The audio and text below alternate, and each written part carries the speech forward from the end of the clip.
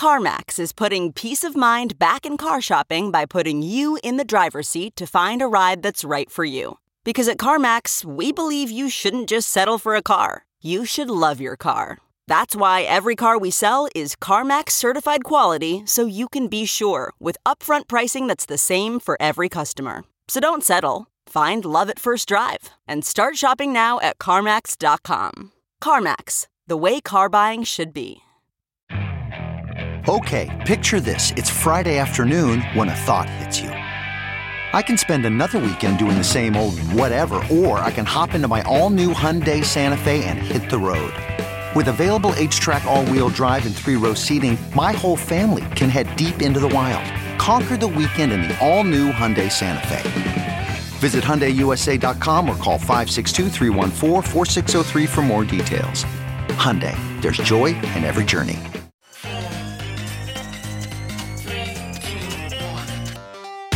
Welcome back to The Breakdown with me, NLW. It's a daily podcast on macro, Bitcoin, and the big picture power shifts remaking our world. The Breakdown is sponsored by NYDIG and produced and distributed by CoinDesk. What's going on, guys? It is Monday, September 20th, and if you are anything like me, your brain absolutely rebels at the idea of seemingly arbitrary things like market seasonality, or more specifically, a single month every year being bad for Bitcoin. Historically, though, Septembers are bad for Bitcoin. Let's look at the data. In 2011, we were down 37.32%. In 2012, the other way, 22.05% up. In 2013, down about 1.76%. In 2014, down about 19%. In 2015, up 2.35%. 2016, up 6%. 2017, down 7.44%. 2018 down 5.58%, 2019 down 13.38%, 2020 down 7.51%, and 2021 down 5.26% so far. Now, of course, the farther back you get, the more questionable the data, but as you can see, especially since 2013, it's been fairly consistent. Since 2014 and not including 2021, September has averaged 7.8% down. That's the third worst month, with January being the second worst month at negative 8.3% and March at negative 14.2%. Although given this year's big January, which was 14.51% up, and March, which was 29.84% up, that average might make September look even worse historically. So, what is going on? Here are a few of the very general explanations people give on why September is bad. One that I've read quite a bit is back to school and jobs. So the logic here, I guess, is people are just focused elsewhere, so markets are weak, or there are distractions and other demands. I don't really know.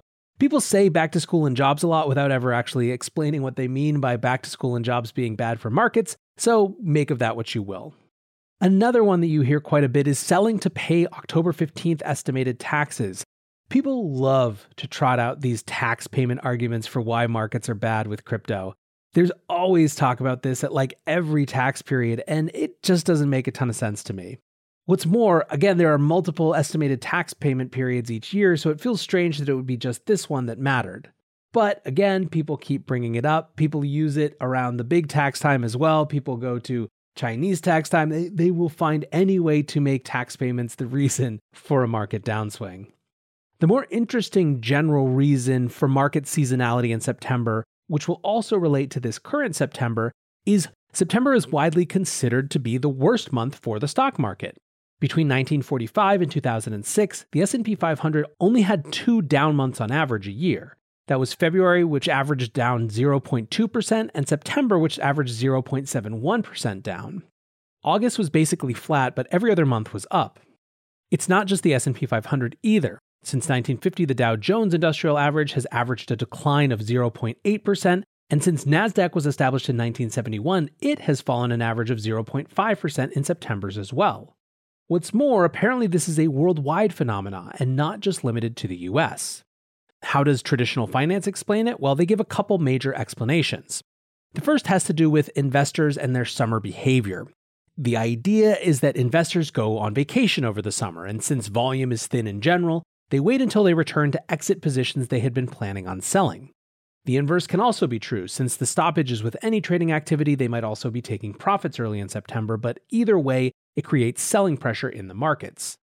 The other explanation that's often pointed to is mutual fund fiscal years. With many mutual funds ending their fiscal year in September, their fund managers on average sell their losing positions for tax loss harvesting, which creates another downward pressure. So the fact that this is a wider phenomenon than just something that is in crypto is somewhat more interesting to me. Jerry Jordan wrote, "Stocks tend to be weak, and in global weakness, correlations go to 1. So the obvious question is what's going on in the current stock market. A Bloomberg headline today reads, "Stock rout deepens on China, Fed, Treasuries gain." The TLDR is that US stocks fell more than 1% and European equities fell the most in almost a year. There are a couple big things weighing on the minds of US investors. There is the Evergrande situation, which I did a whole podcast about last week, but TLDR, massive, formerly the second biggest Chinese real estate company, has $300 billion in debts, can't afford to service those debts, certain debt payment deadlines are coming up. And what's more, there are about 1.5 million people who have put down payments and deposits on properties that haven't been built yet, who are getting extremely angry as it seems increasingly unlikely that they're going to actually get their properties built. There have been protests around the country, the stock price is down more than 85%, and the real question is whether there is systemic weakness here or whether it's limited to China, or whether it's limited to Evergrande, to Chinese real estate in general, to China in general, or it will actually spill over. China Bear Kyle Bass pointed out that the weakness was not at least seemingly limited to Evergrande when it comes to Chinese real estate. He tweets, "Another Chinese property developer collapsed this afternoon in Hong Kong, dropping a massive 87% before it was halted. Shanghai-based developer Cynic, racing Evergrande to the bottom. Get ready for a banking crisis in Hong Kong and China." Quick aside here for a second, what's my take on all this? I did that primer show last week. I obviously presented a bunch of different perspectives on it, and frankly, I just can't really tell. It seems to me to be fairly serious, but at the same time, things like Lehman, Archegos, they came as massive exogenous shocks that no one was talking about until they happened. It's kind of the definition of a black swan. This has a massive amount of attention on it, and what's more, it's hard for me to ignore just how juicy the narrative of China's Lehman is so easy and such catnip for media. It feels a little to me like Western media is catching up on something they feel like they should have been paying attention to for a while and grabbing hold of the easiest analogy that will drive attention. All of that said, it can be true that the media in the West is sensationalizing it because they're catching up, because of analogy, while it still is a very serious situation. So something I'm obviously going to continue to pay attention to.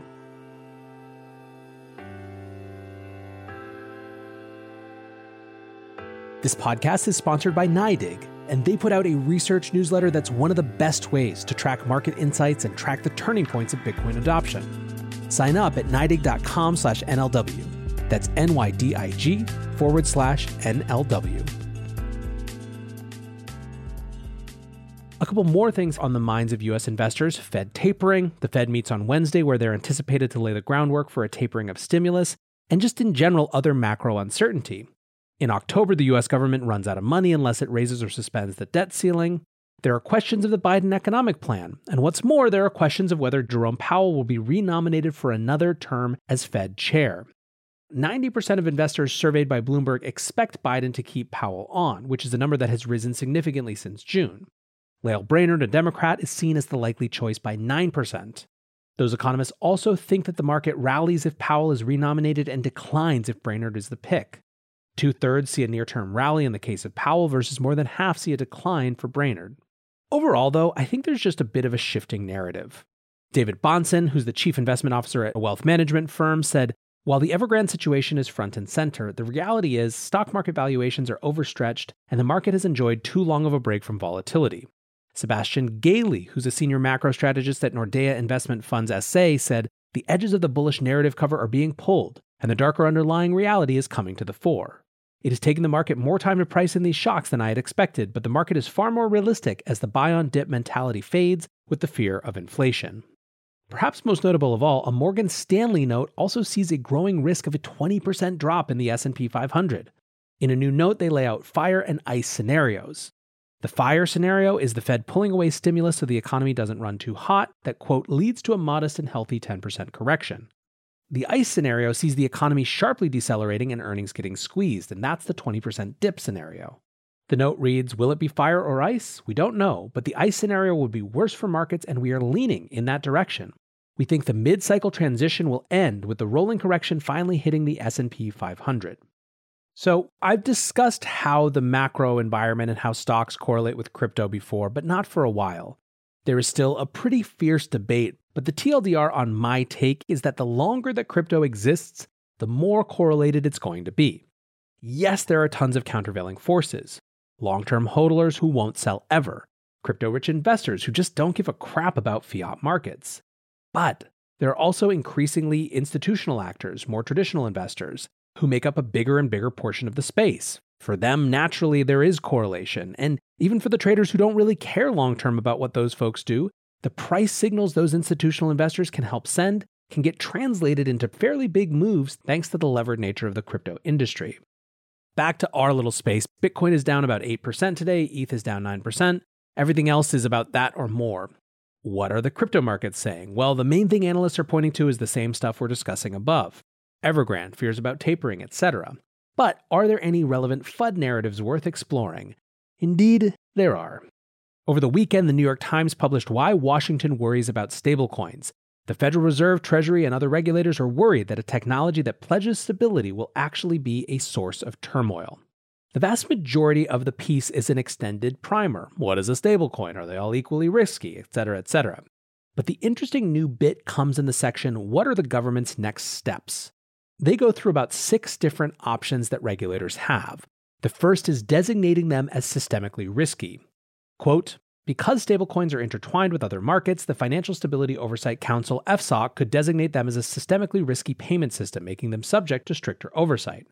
While the market may not be big enough to count as a systemic risk now, the Dodd-Frank Act gives regulators the ability to apply that designation to a payments activity if it appears to be poised to become a threat to the system in the future. If that happened, the Fed or other regulators would then need to come up with a plan to deal with the risk. End quote. A second option the paper lays out says that they could treat them like securities. Certainly this is something that Gary Gensler has intimated when he was asked last week when he was testifying before the Senate.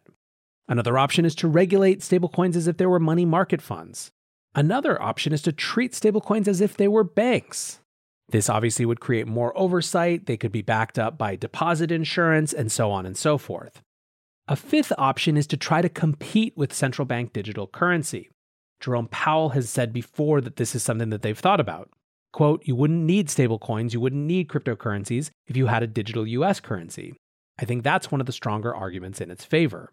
Of course, there are many questions here, but that's something that the paper of record is putting out. And finally, the sixth point they bring up is cooperate internationally.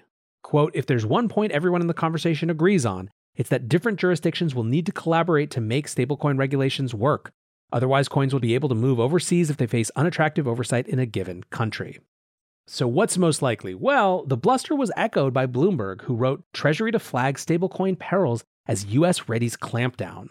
Quote, crypto faces a reckoning in Washington as U.S. regulators prepare to clamp down on the rapidly growing industry, and the Treasury's recommendations could act as a roadmap for the next steps. Officials are also said to be discussing launching a formal review by the Financial Stability Oversight Council into whether stablecoins pose an economic threat, a process that could trigger even more severe oversight.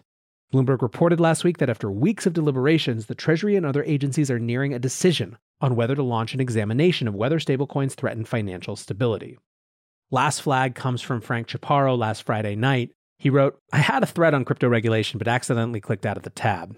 TLDR, SEC is pissed. They're way behind in understanding overseeing this space because Clayton didn't take crypto seriously. I think SEC will create pathway for citizenship-like route for crypto projects and firms offering securities. Crackdown coming unless lobbying ramps up. Coinbase's thread most certainly antagonized them, though. Gensler, as far as I know, is someone who doesn't mind making someone's life miserable. Everyone and their mother is getting subpoenaed. Wouldn't be surprised if we see a lot of these lending offerings shut or walked back on. And indeed, as I was recording this, it crossed the Bloomberg wires that Coinbase is not going to offer its lending offering as planned. I'll get back to more on that tomorrow, but this is obviously something we're going to have to watch, and I don't know to what extent this is contributing to the overall malaise, but it's certainly worth noting. The good news, however, is that if we're going to talk seasonality, then we also have to look at what comes after September too. The September downs have often paved the ways for ripping ups right after, especially in halving years. In September 2013, Bitcoin dipped a little over 1% and then ran from $100 to $1,100 in the next 2 months. Same thing happened in September 2017. Of course, many of these macro dynamics might suggest that we're in store for something different, but only time will tell. For now, guys, I hope you are kicking off a great week, and until tomorrow, be safe and take care of each other. Peace.